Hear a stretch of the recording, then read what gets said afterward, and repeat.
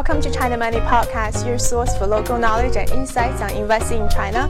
Go to our website at chinamoneypodcast.com for more great episodes. I'm your host, Nina Xiang. Our guest today is Alberto Facchini, Managing Partner at Mandarin Capital Partners. He's talking to me today near his office in Italy. Hi, Alberto. Welcome to the podcast. Thank you. Can you first give us a little introduction of the fund and also the strategy? Yes, Mandarin Capital Partners has been set up to encourage Chinese companies to invest in Europe and European companies to invest in China. It's a bilateral fund, cross-border.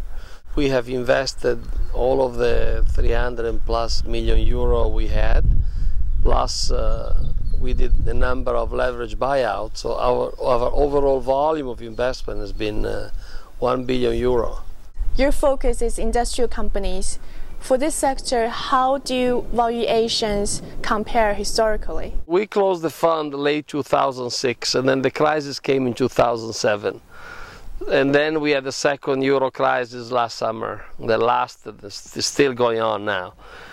With the crisis, the multiples have coming down. We never bought anything for more than 7 times EBITDA. And I think we even went down to buy a great company for 3.2 or something like that, which is unheard of in China. In China, you pay like 20, 30 times, 40. And companies are full of technology, profitable, full of cash. So you definitely can do an incredible multiple arbitrage with those companies. Also, when we deal with European company, we never pay for their China upside. We did an exit, we closed yesterday, and it was 4 companies we bought, we merged in the pharma business, and we sold them 1 year later at 3 times our original investment. Only because it was restructuring plus China exposure.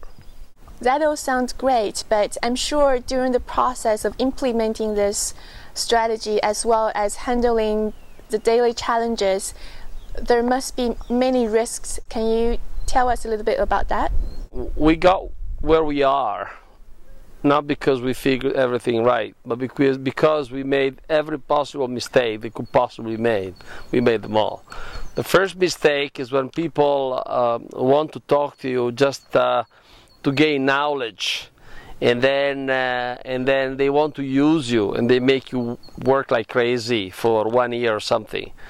We went through that, and then we're very quick in getting to a closing, in doing an evaluation and says either we close now or nothing. The second trap is never co-invest, rarely co-invest with Chinese companies, because they slow us down. Their process is so slow that what I discuss with a Swiss lawyer in half an hour, it takes me 2 days to explain to the Chinese counterpart.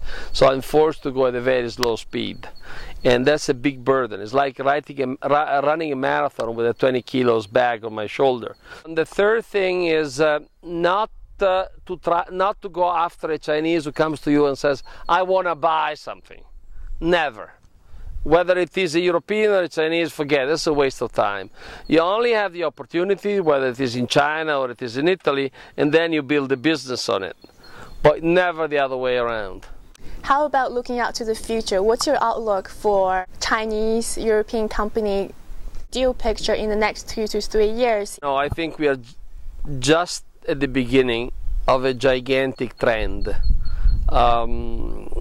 Chinese will invest more and more overseas. This is just the tip of the iceberg. China is a young society and it wants to get there.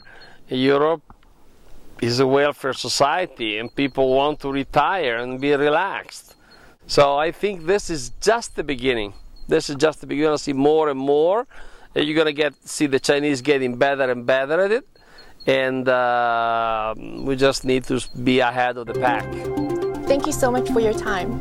Thank you. That's today's podcast. I hope you enjoyed it. If you have any questions or comments, go to our website at chinamoneypodcast.com. You can also subscribe to the podcast on iTunes, follow us on Twitter at ChinaMoneyPod, or like our Facebook page. We very much look forward to hearing from you, and until next time.